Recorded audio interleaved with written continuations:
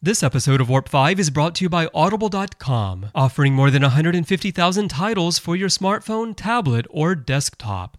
To get a free audiobook of your choice, visit audibletrial.com/TrekFM. Also, help us keep Star Trek discussion coming to you each day by becoming a Trek FM patron through Patreon. Get access to exclusive content and become part of the team. You'll find all the details at patreon.com/TrekFM. That's patreon.com/TrekFM. Hi, I'm Anthony Montgomery, Ensign Travis Mayweather on Star Trek Enterprise, and you're listening to Trek FM.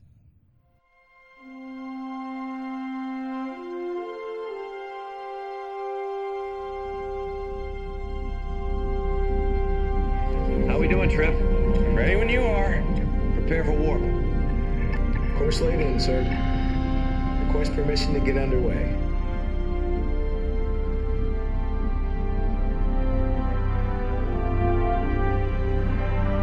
Let's go.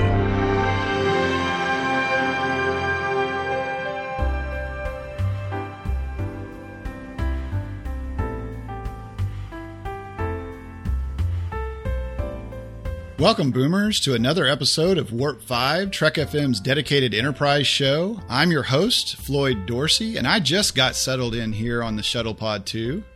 And I see my co-host, Jeff Harlan. He's already stowed his gear. Hey, Jeff, how's it going? I'm doing good. I just came in from the 23rd century. I'm still getting, over some of the time lag there. But I got all my gear. It's all stored. I'm good. Nice. I was about to say jet lag, but I guess that would be like a Tavacron lag or something, right? All right. Well, hey, and for tonight's mission, listeners, we are joined by a special guest. He's the co-associate producer of Warp 5 and co-host of Metatrex, Mr. Mike Morrison. How's it going, Mike? It's going well. I just penned a letter to my friend Dr. Lucas, and I'm ready to roll. Nice. All right. Sweet. All right. Well, gentlemen, it's going to be a little cozy in the shuttle pod tonight. Tight quarters. Yeah, but we got our gear stowed, I'm sure we'll be fine, like what could go wrong, right? Right. But yeah. Famous last words. Since I mentioned it, Mike, did you remember to pack a bottle, just in case of emergency? I knew I was forgetting something, but luckily, Cap Marcher's got a bottle of Kentucky bourbon in here, so I think we're covered. The Kentucky bourbon, that's more special, I guess, than the Tennessee bourbon. But I've got my Warp 5 mug. Let's not let it go empty for me, okay? I've got my supersized Superman mug, so we're ready. Nice. We're ready. I brought a couple of bottles of scotch, so we're covered. Aye, laddie. All right. Well, it sounds like I'm driving, folks. So let's go ahead and get the mission started. Mike, are you doing a Trek rewatch right now? And if so, where are you? I am. I'm always rewatching something comprehensively. I've always got one going on. I've not really been following the rewatch that folks on the Babel Conference have been following. I just finished Enterprise a couple of months ago, and I'm in the middle of Next Generation. I'm about halfway through season 5 at this point, and I think after that I could probably jump in on the rewatch of TOS. Very good. All right. Where are you, Jeff? Well, Megan and I were about little over halfway through season 3 now. We're more or less in line with the Babel Conference and the network's rewatch. And we just watched Stratagem the other night. We're getting ready to get into Hatchery and Azadi Prime pretty soon. Very good. Those are some nice episodes in season 3. I'm right at the end of season 2. I just watched First Flight yesterday, and oh my gosh, that episode makes me want to rewind and watch it again. One of my favorites. That makes me want to put the rewatch on a pause for just a moment. And then I'm on, I actually just finished Bounty, and it's kind of funny on Bounty because Archer is stuck back there behind it kind of looks like lit up hula hoops back there in the back of the Tellarite ship, and my sons asked me, why doesn't he just crawl out? Because there's this giant hole at the bottom. All right. So if you're doing an Enterprise rewatch right now, or this could be your initial watch, you're in the right place. We'll be continuing our Enterprise retrospective as we cover the themes found in episodes from the second half of season 1. And those episodes are Dear Doctor, Sleeping Dogs, Shadows of Pajem, Shuttlepod One, Fusion, Rogue Planet, and Acquisition. So I know there's a couple of heavy-hitting episodes in this segment of the season, but for this retrospective, I just want to hit the high points on the themes, and we'll come back and dig in deeper to those really thick themes that could do a whole show by itself. And as we've mentioned on previous Warp 5s, future shows this year will continue with discussions of overall themes through segments of each season. But for this show, we wanted to discuss whether you should help someone even if you probably shouldn't, or if it's a very good idea to chase a pretty girl through a very dark alien jungle. We'll also see what happens when you're trying to get to the bottom of a whiskey bottle before the air runs out, and see how easy it is to get robbed by some little guys with big ears. All right, guys, so this first section I have labeled as to help or not to help. So let's go ahead and jump straight into Dear Doctor. According to Memory Alpha, the episode is described as in the name of promoting genetic superiority, Enterprise, or the crew of the NX-01, withholds a cure from a culture that has been stricken by a planet-wide plague. So we've got Valakians that are not doing so well, and the Mink, it looks like they could end up doing pretty good. So Mike, getting us started here, do you agree with Archer's decision? That's a tough question. Your label in your notes say to help or not to help, and that really is the question, and it's a tough one. First of all, I've been reading Newsweek's special Star Trek 50 Years edition, and this particular episode is listed as one of their top 10, and I agree, this is such a strong episode. And whether or not, certainly if we were following the rules of Kantian ethics, absolutely, it's always the right thing to lend aid. I think the bigger question here was once Dr. Phlox was able to ascertain what was going on and come up with a treatment regimen that would allow for a cure to the disease, at that point, I think that's where the ethical and moral play comes in. Do we release that cure? Do we save these people, or do we allow what Phlox had determined to be the natural evolution of this planet and these species to nature? Very good. So, Jeff, I'm going to pose the same question to you. Do you agree with Archer's decision? I'm torn because we can see how this is setting things up for the argument for the creation of the Prime Directive. That's clearly the point of the episode. They're setting all that up. But the science behind Phlox's determination that, we shouldn't help them, just doesn't hold water for me. I mean, how can he possibly know which direction evolution is going to take? It's no different than doctors today trying to cure a disease. If you find a cure, I think you're obligated to share that. The question remains is if, do they interfere with this culture, or do they at least give them hope, say, we think that a cure is possible, not let them know that there is actually a cure that they've made, and just say, we think a cure is possible, here's some ideas, we'll point you in the right direction and let you do the rest of the work. Okay. Yes. This is a very tough decision, and that's what makes this a great Star Trek episode, I believe, because we're still talking about it all these years later, and we're still going to be talking about it 20 years from now, probably, because it's a catch-22 no matter how you look at it. And I don't think you're ever going to find a complete consensus one way or the other on this episode. Right, because there is such a great argument for both sides. You've got morally, they should help. But ethically, they should let nature take its course. So they're totally at odds here. I've got to be honest, boomers. When I watched this episode the first few times, I was in complete agreement with Archer's final decision. Yes, it was a tough decision to make, and he's really not sure if it's the right decision, but to do nothing seemed like he was going to not mess up by doing nothing. He could mess it up if he did something, but he's going to let nature take its course. And I've got to be honest, on this last rewatch that I've done, and then with the discussions that we've had in the Babel conference and seeing both sides of the argument, I don't know now. I've got some really good feedback from when we're doing our rewatch on Trek FM that, boy, I really don't know now. It's not as cut and dried as I thought it was. I think Hippocrates would have been torn. I mean, the whole idea behind the Hippocratic Oath is do no harm.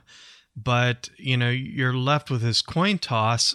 Are you doing more harm by helping or by leaving it alone? And I think that's the big question. But for the purpose of the story, the great thing that came out of it, I think, was a bonding between Phlox and Archer. Up until this point, Phlox has kind of stood on the outskirts of things, and he's not entirely sure about Archer, about his decision making, his ethics. He's just not sure, and I think he's cautiously optimistic. But once we get through this episode, he gains a respect for Archer. I think that carries over, and we really see the solidifying of this when we get into season 3. Yep. I think I'm pretty sure that there was a different ending for this, that John Billingsley, I can't remember if he agreed or disagreed.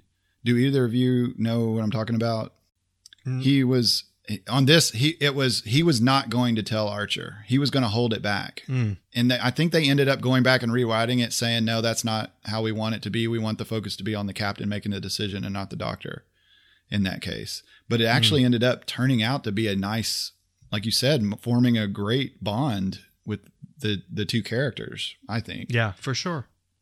One of the sticking points for Star Trek is for the Prime Directive is if they're warp capable, now we can meddle, or that's kind of how it seems to look. But the Vlakians were not warp capable, but yet they still left the planet looking for help. So to me, that's where the sticking point comes on to help or not to help. Yes, they don't have warp, but they actually went out into space and were trying to find help. So they know that there are other cultures out there that have the technology to help them. So, boy, I mean, this episode, this is a whole other episode, folks. This is a good stuff right here. Did you either of you have anything else to say about this episode? Well, it's the earliest mention in the timeline that we know of for the Ferengi by name. The Enterprise crew doesn't know who they're talking about, but the Valakians do mention that they've had contact with the Ferengi. That's right. Oh, wow. That is totally right. Yeah, and when they said that, I was like, yep, the Ferengi, they don't have a Prime Directive. Mm-hmm. They've got rules of acquisition. All right. Well, hey, listeners, please let us know what you think about this episode. Go to the Babel Conference and post your comments, or leave us a voice message. That would be so cool to be able to play your voice message on a future episode of Warp 5. Remember, go to speakpipe.com/TrekFM and let us know. Do you agree with Archer's decision? I'd love to hear both sides of this story. But to continue on with this story and go on with the mission, let's talk about sleeping dogs for a moment here. This actually had a cameo with Vaughn Armstrong playing the Klingon captain. I did not know this. Mm-hmm. Am I the only one that didn't notice this? What do you think, Mike? Did you notice this the first time you saw this, or did you? Yeah, actually, I did, and it's his voice that gives it away.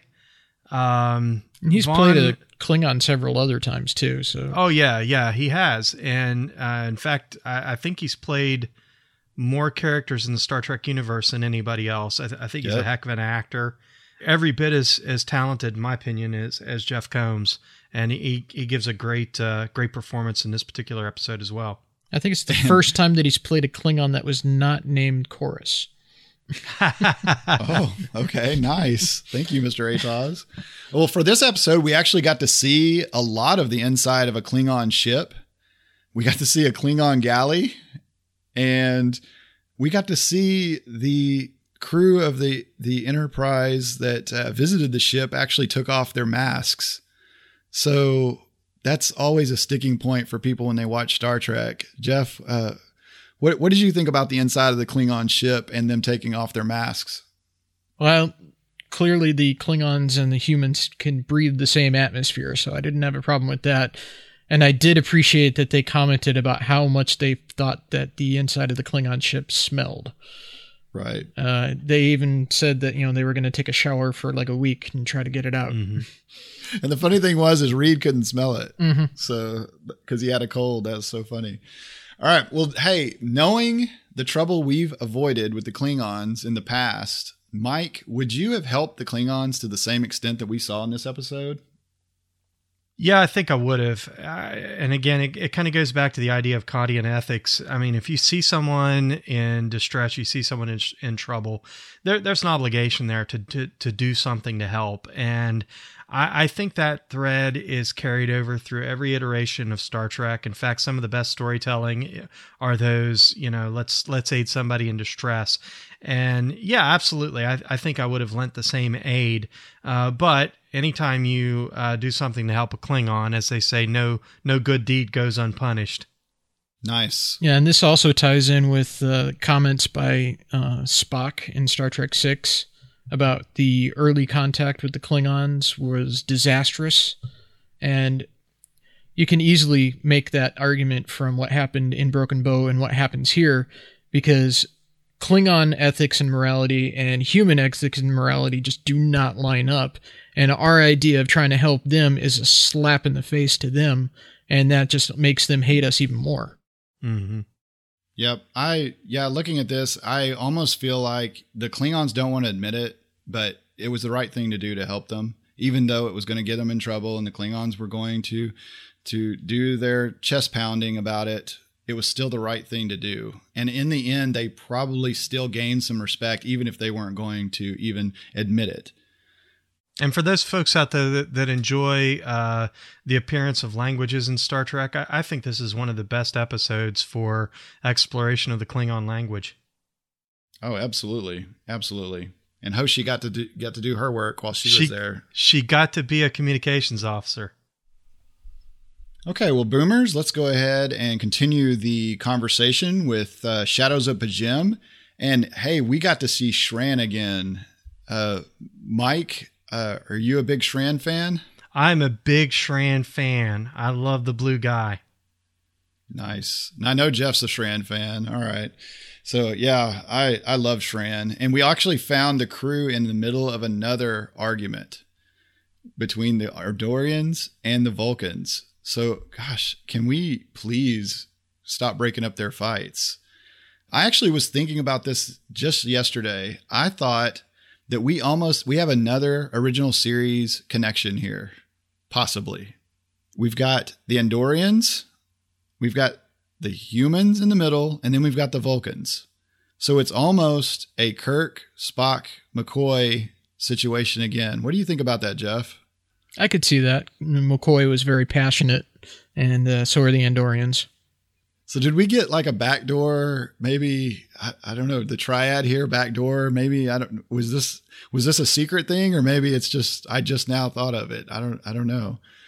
But yeah, we also got to see Vulcan commandos. Was I the only person that didn't realize that the Vulcans had commandos? What did you think about that when you saw that, Mike? Had no idea the Vulcans had commandos. And for a race, for a species that are so suppressive with their emotions, they're pretty kick butt. I mean, they're very passionate with their warfare.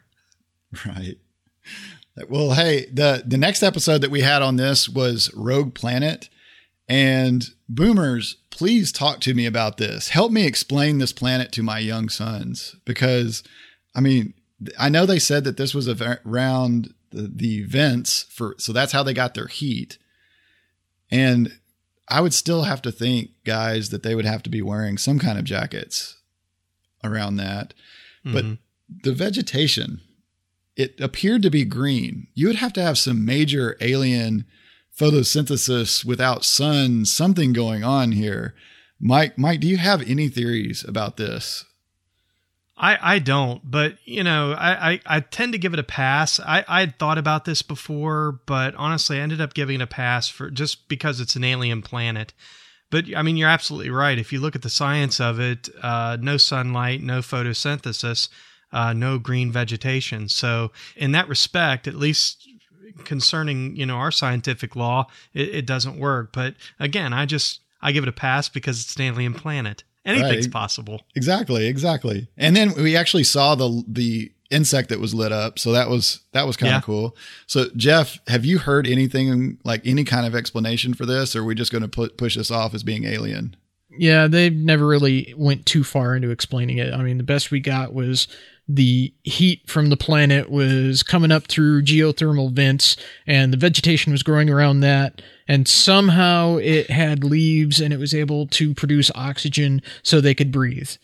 But I mean, it's kind of stretching it, but okay, I'll go with it.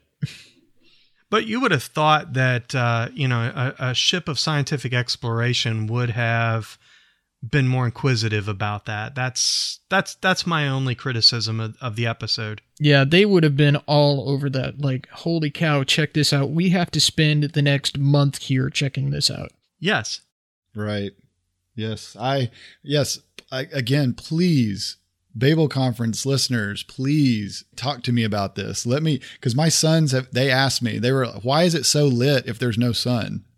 And I'm like, guys, I don't know what to tell you except it's a TV show. Okay. But it would be nice if we could try to maybe explain it. So let's move on to our second theme, which was a longer trip than we planned for, and talking about Shuttlepod One. And we got to find out that Reed is a ladies' man, guys. And that kind of seemed to go against what we had seen maybe earlier in the season. And then also, actually, to me, it seemed like later in the series.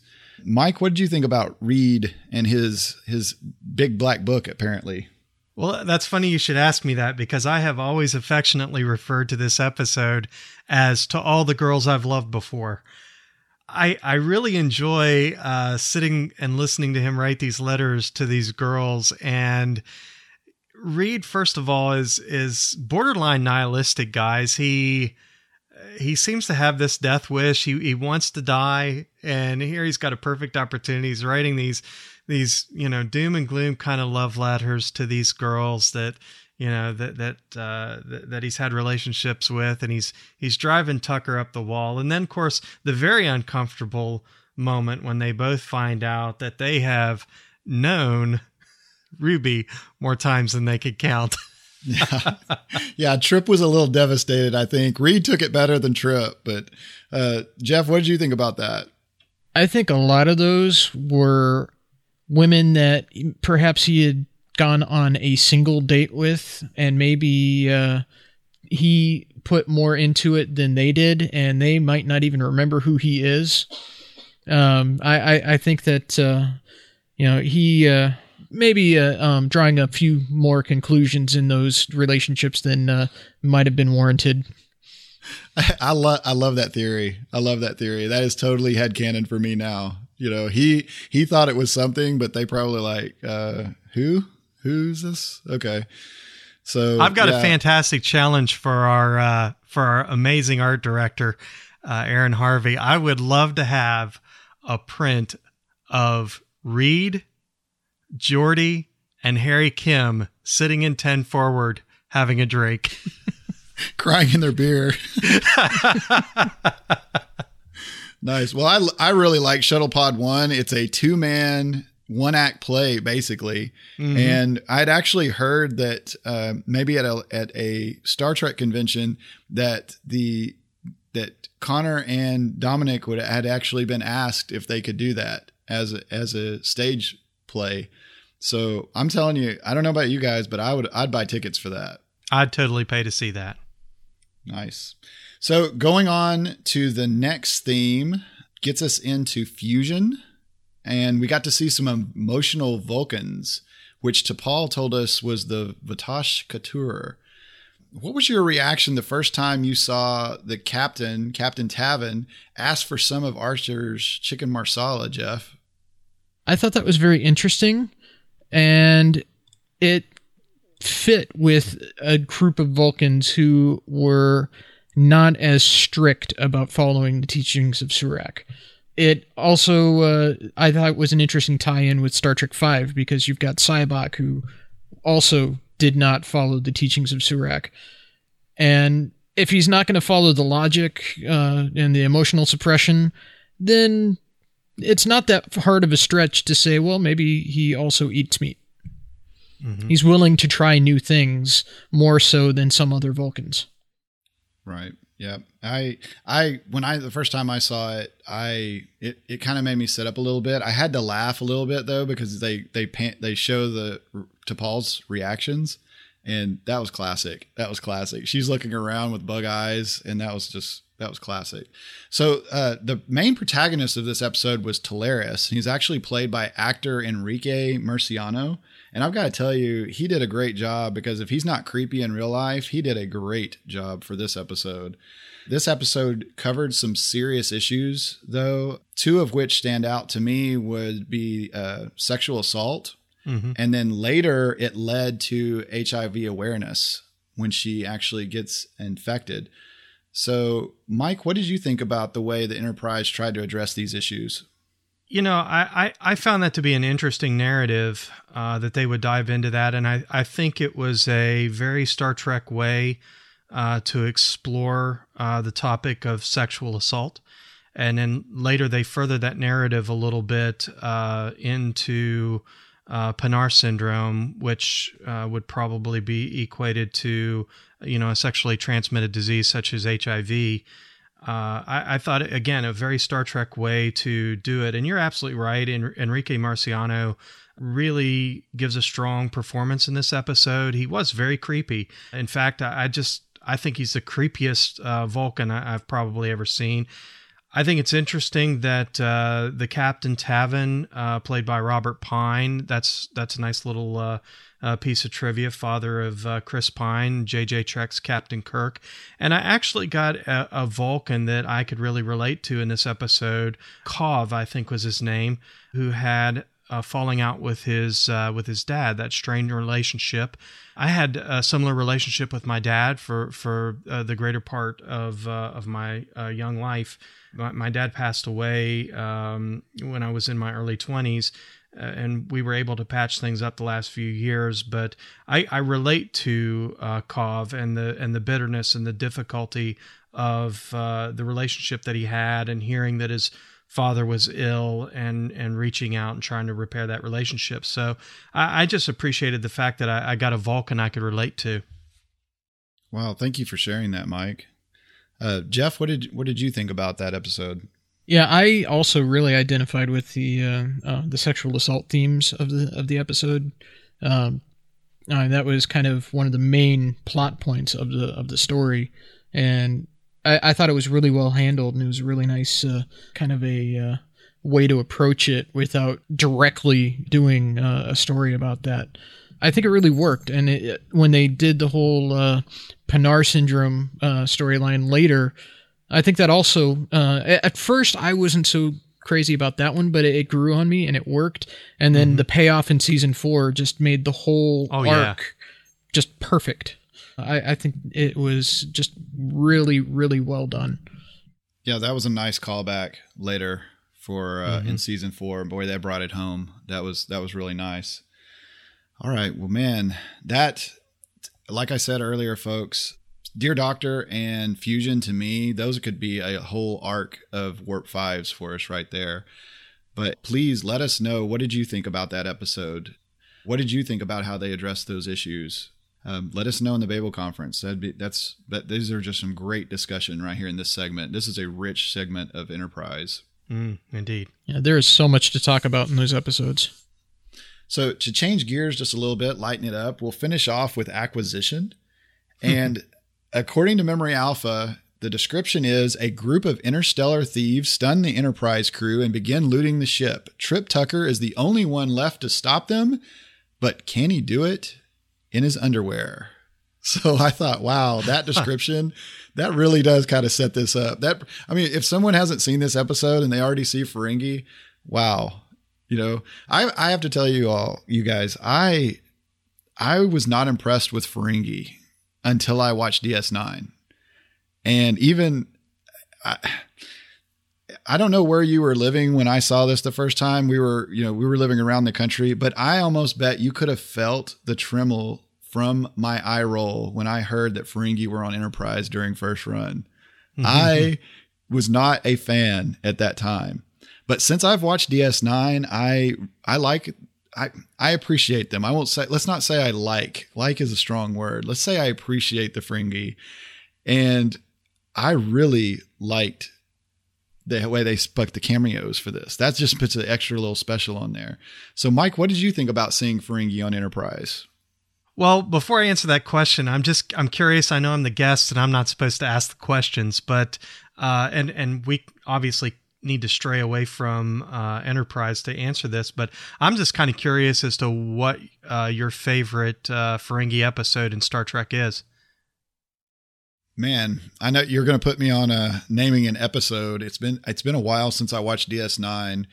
I actually liked the episode where in DS9 where Quark and his brother and Nog went back in time. I believe they got caught at a Little Green military Men. base. Little Green Men. Yes.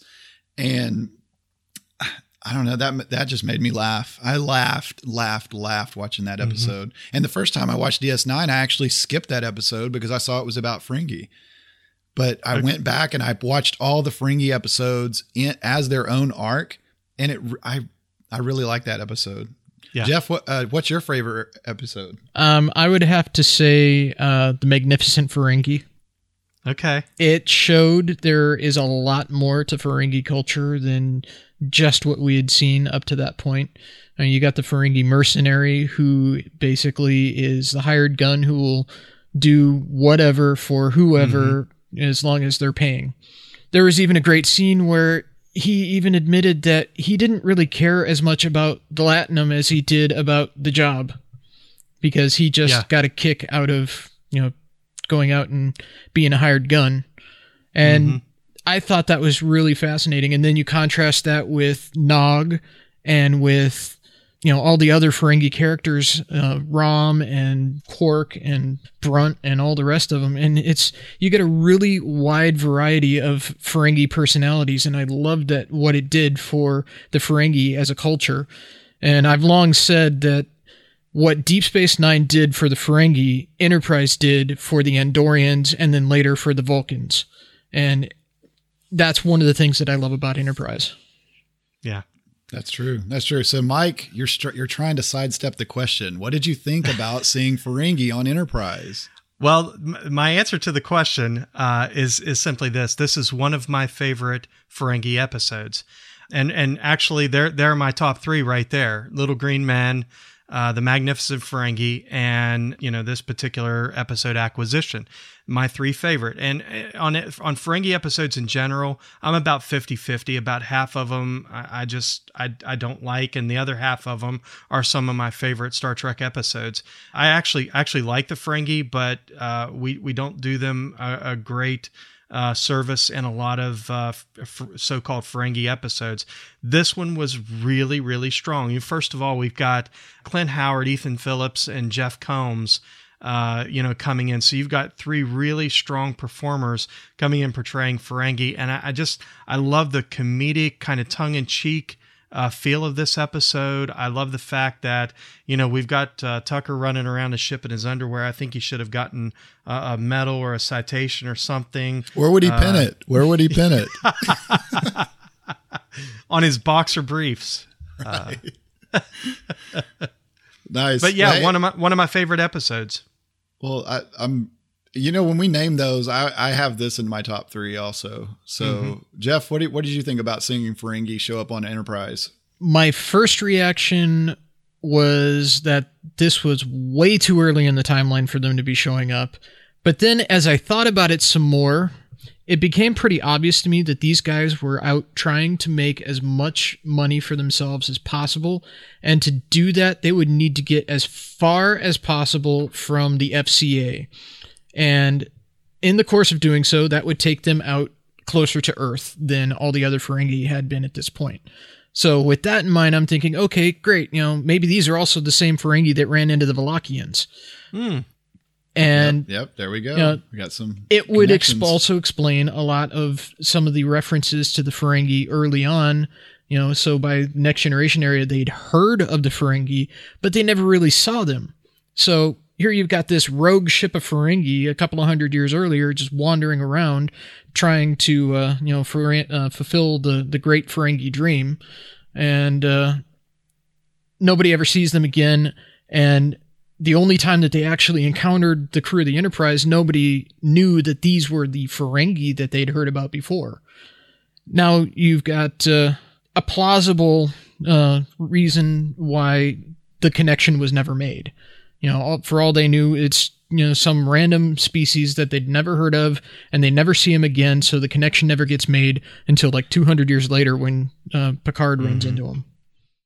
Yep. So there could actually be people who are watching Enterprise for the first time. They haven't watched Star Trek before, and they're doing their rewatch right now, and they're starting with Enterprise, and they don't know either. Mm-hmm. So, I mean, we all know as fans that have been fans all along.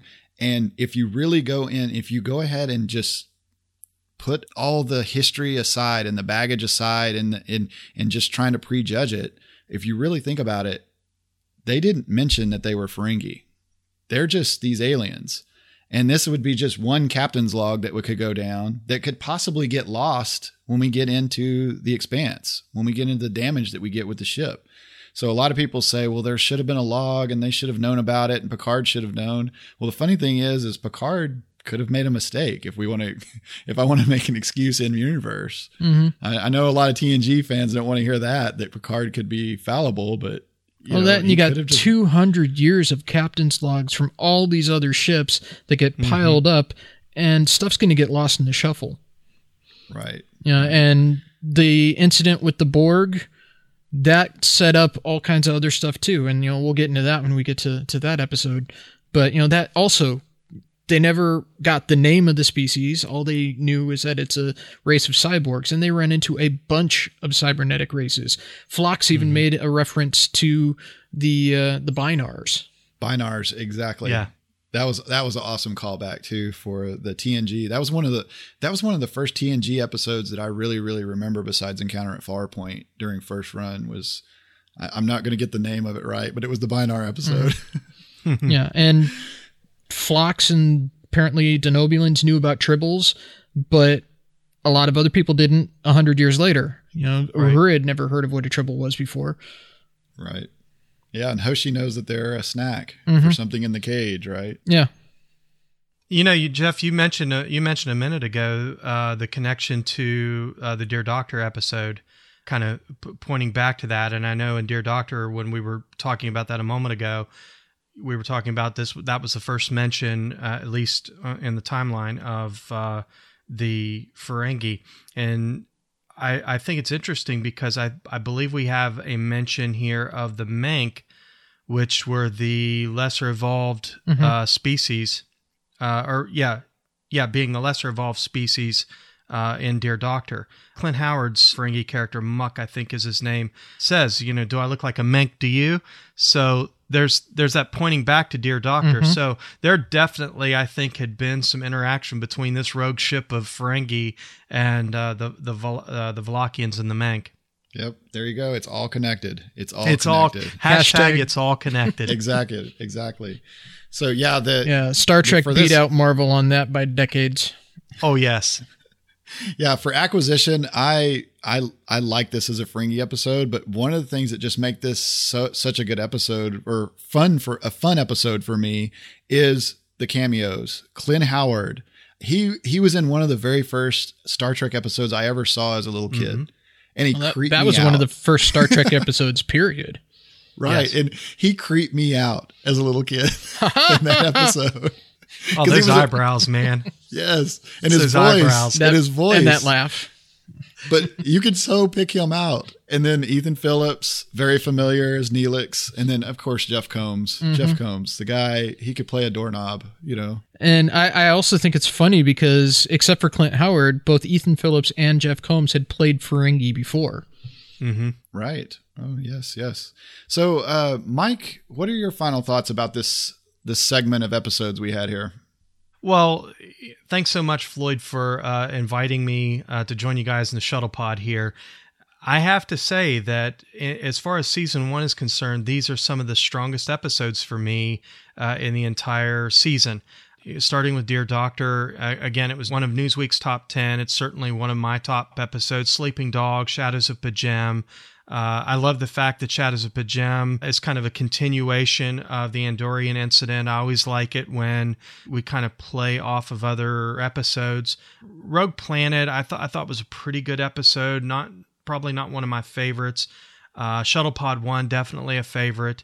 Fusion, I think it had a strong story. And Acquisition, one of my favorite Ferengi episodes in all of Star Trek. So you just couldn't ask for those out there that are kind of critical of this first season of Enterprise. I really think if you look at this third quarter of the season, you're looking at just really some strong stories, some good entertainment, great Trek. All right. Yeah, Jeff, what are your final thoughts about this segment? These are also, I think, some of the stronger episodes of the season. I mean, the first season has a lot of really strong episodes. I mean, I think it's one of the strongest first seasons of Star Trek since the original. Yeah. You've got all these points where they're setting up the tensions with the Klingons that eventually it's just going to boil over and you're going to have open conflict with the Klingons within the next 100 years. And you've got the tensions that they're setting up between the Andorians and the Vulcans.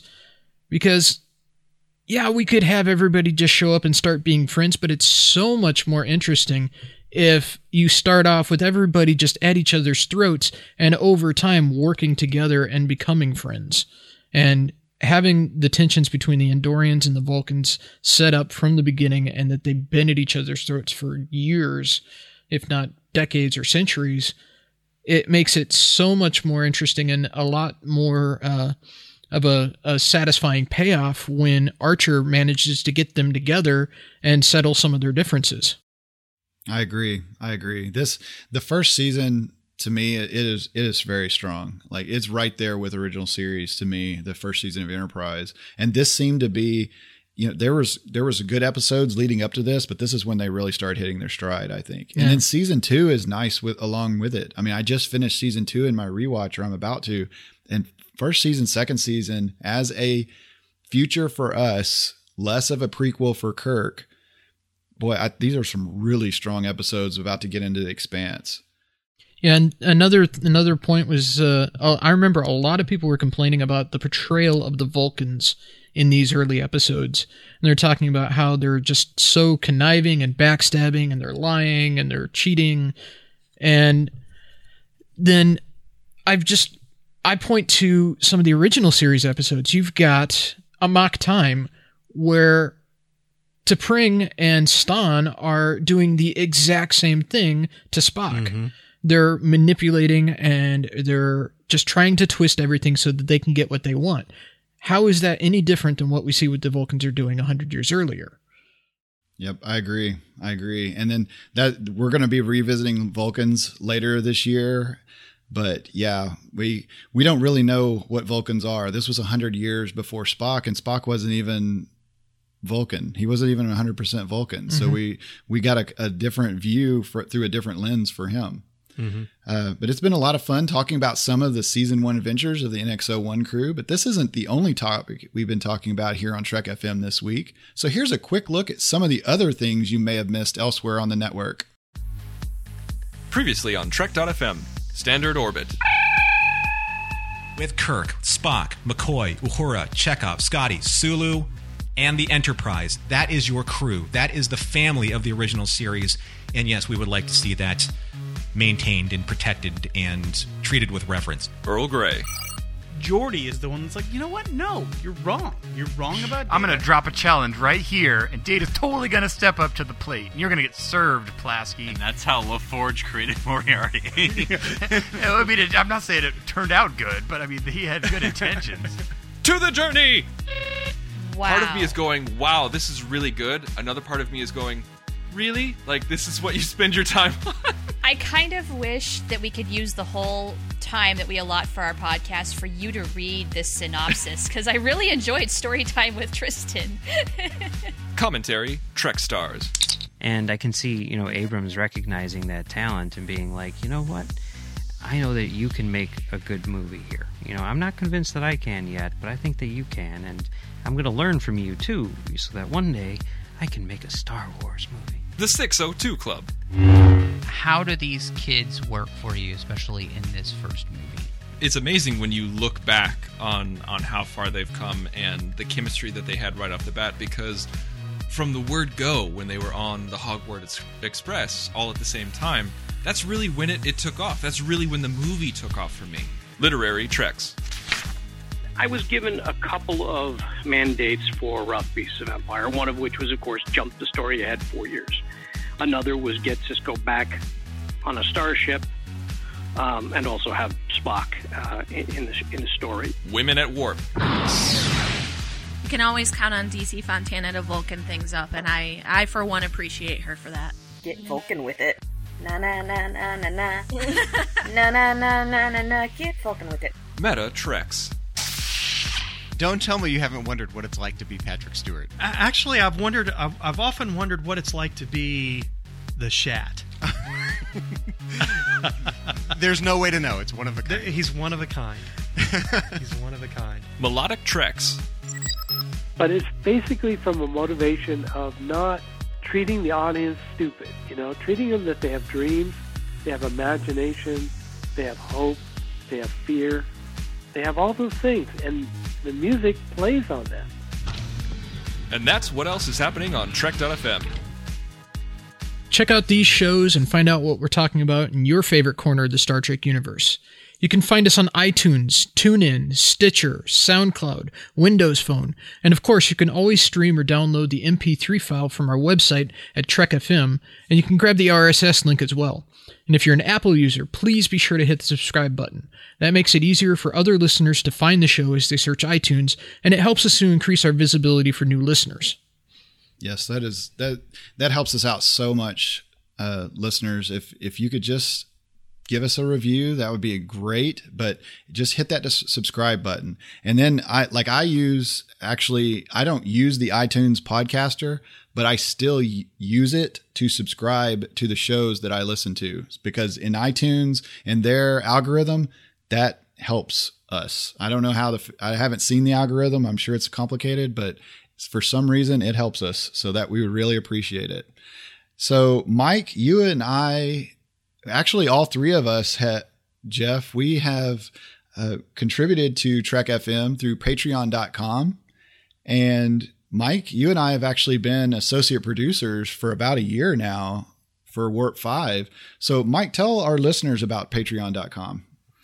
Well, if you go to patreon.com/TrekFM, you can find a myriad of ways to help support the network. This is about supporting and growing our own fandom. And I'm a proud supporter of the network. If you go to patreon.com/TrekFM, you can check out all of the perks that we have available for our listeners who support the network. Those perks include early access to content on the patron zone.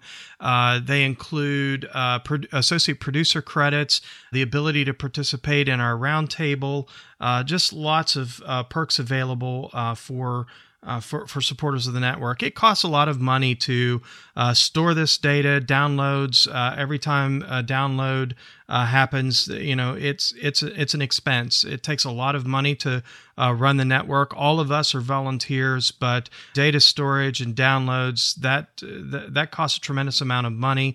It's a great way for our listeners to help support. We don't ask for paid subscriptions, but any support that we can get would be beneficial and helpful. And Floyd, we also have the Patron Zone. Yeah, the Patron Zone is a really cool website that Christopher Jones, he set up for patrons. So it's password protected. So as soon as you become a patron at the $5 a month level or above, you actually access, you've got wallpaper, you've got ringtones, you've got almost kind of a blooper reel little bit. That's something that we're thinking about putting in there, but there's already right now Matthew Rushing and Christopher going at it as playing it out as the NX-01 crew versus the NX-02 crew. And another great perk about being a patron at the $15 a month or above level is the roundtable. So Jeff, tell everyone about the roundtable.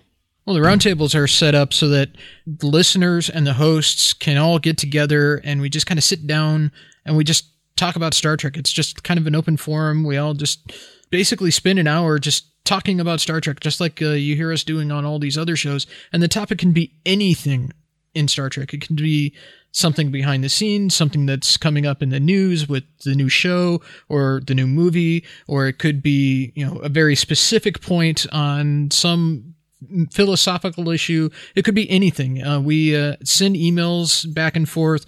We discuss what our ideas are for the show for the people that want to do it. Anyone who's interested, and they can say, yes, I'm in, and we arrange a time. We pick a topic, and we all just meet up together and we just talk. And it's kind of like going and meeting up with some friends, like over, pizza or a drinks or going to a game store or whatever. It's just instead you're meeting up online in a chat window and you can see people's pictures up on the screen in front of you. And it's a lot of fun. Yeah, interestingly enough, the first podcast I ever was on was Roundtable number 2, and both of you were on there with me. So that was the first time we ever met. So that's how your fandom can really jump ahead, listeners. Right there. It was less than a year ago. That was my very first podcast. So also, if you'd like to wear your Trek FM fandom, you can also find great Trek FM themed merchandise at redbubble.com. Just type Trek FM into the search field. And every episode, I always like to thank Mike. Mike, thank you so much for being a co-associate producer of Warp 5 through patreon.com. My pleasure. I'd also like to thank Christopher Jones. He is our new Warp 5 editor and producer, and I just think we're so lucky to have the Trek FM editor on our Warp 5 team. Thank you so much, Christopher. If you'd like to get in touch with us here at Trek FM, you can always find us on Trek FM/contact. Look on the sidebar on the show page, or go to speakpipe.com/Trek FM and please leave a voice message. You can also contact us through Twitter at Trek FM, Facebook.com/Trek FM, and you can also find us at the Babel Conference. Type the Babel Conference, BABEL, into the search field on Facebook, or go to our website at Trek FM and click discussion on the menu bar. So, Mike, if our listeners wanted to get in contact with you, how could they do that? Well, I'm co-host of Metatrex along with Zachary Fruling. So certainly you can contact us via our show page. I'm also, as you mentioned, on Facebook and Twitter. My handle is @CMichael1701. Very good. And Jeff, if the listeners want to talk to you about the 22nd century or the 23rd century or just about any century, how could they talk to you? Well, all times are available, and if you don't have access to an Atavachron or any other method of time travel, there are quite a few out there. Even time pods going back to the 22nd century that might be able to get the keys from the guy while he's knocked out cold. You can find me on the Babel Conference. I'm on there all the time. I post just about every day, and I'm on Twitter at Harlander. And you can also find me on here, Warp 5, or on the Standard Orbit. I'm co-host on both shows. I'm also a proud supporter through Patreon of the network, as we've mentioned before. And you can find my Star Trek site, Trekipedia.com. It's been called the Grand Unified Theory of Star Trek. And I try to bring everything together under one roof and make it work. And if you'd like to get in touch with me, you can always find me on the Babel Conference, the Trek FM Facebook listeners page. Boy, fellas, this was a fun discussion. We're pulling into the shuttle bay, so it's almost I guess time. That means I have to return to Captain's Bourbon. Well, it's almost finished. We can go ahead and finish it before we open the shuttle the door. We'll check the bottom of it, make sure it's clean. Okay. So, Jeff, go ahead and send us off. Well, thanks everyone for listening, and join us again next time here in the Shuttlepod for another episode of Warp 5.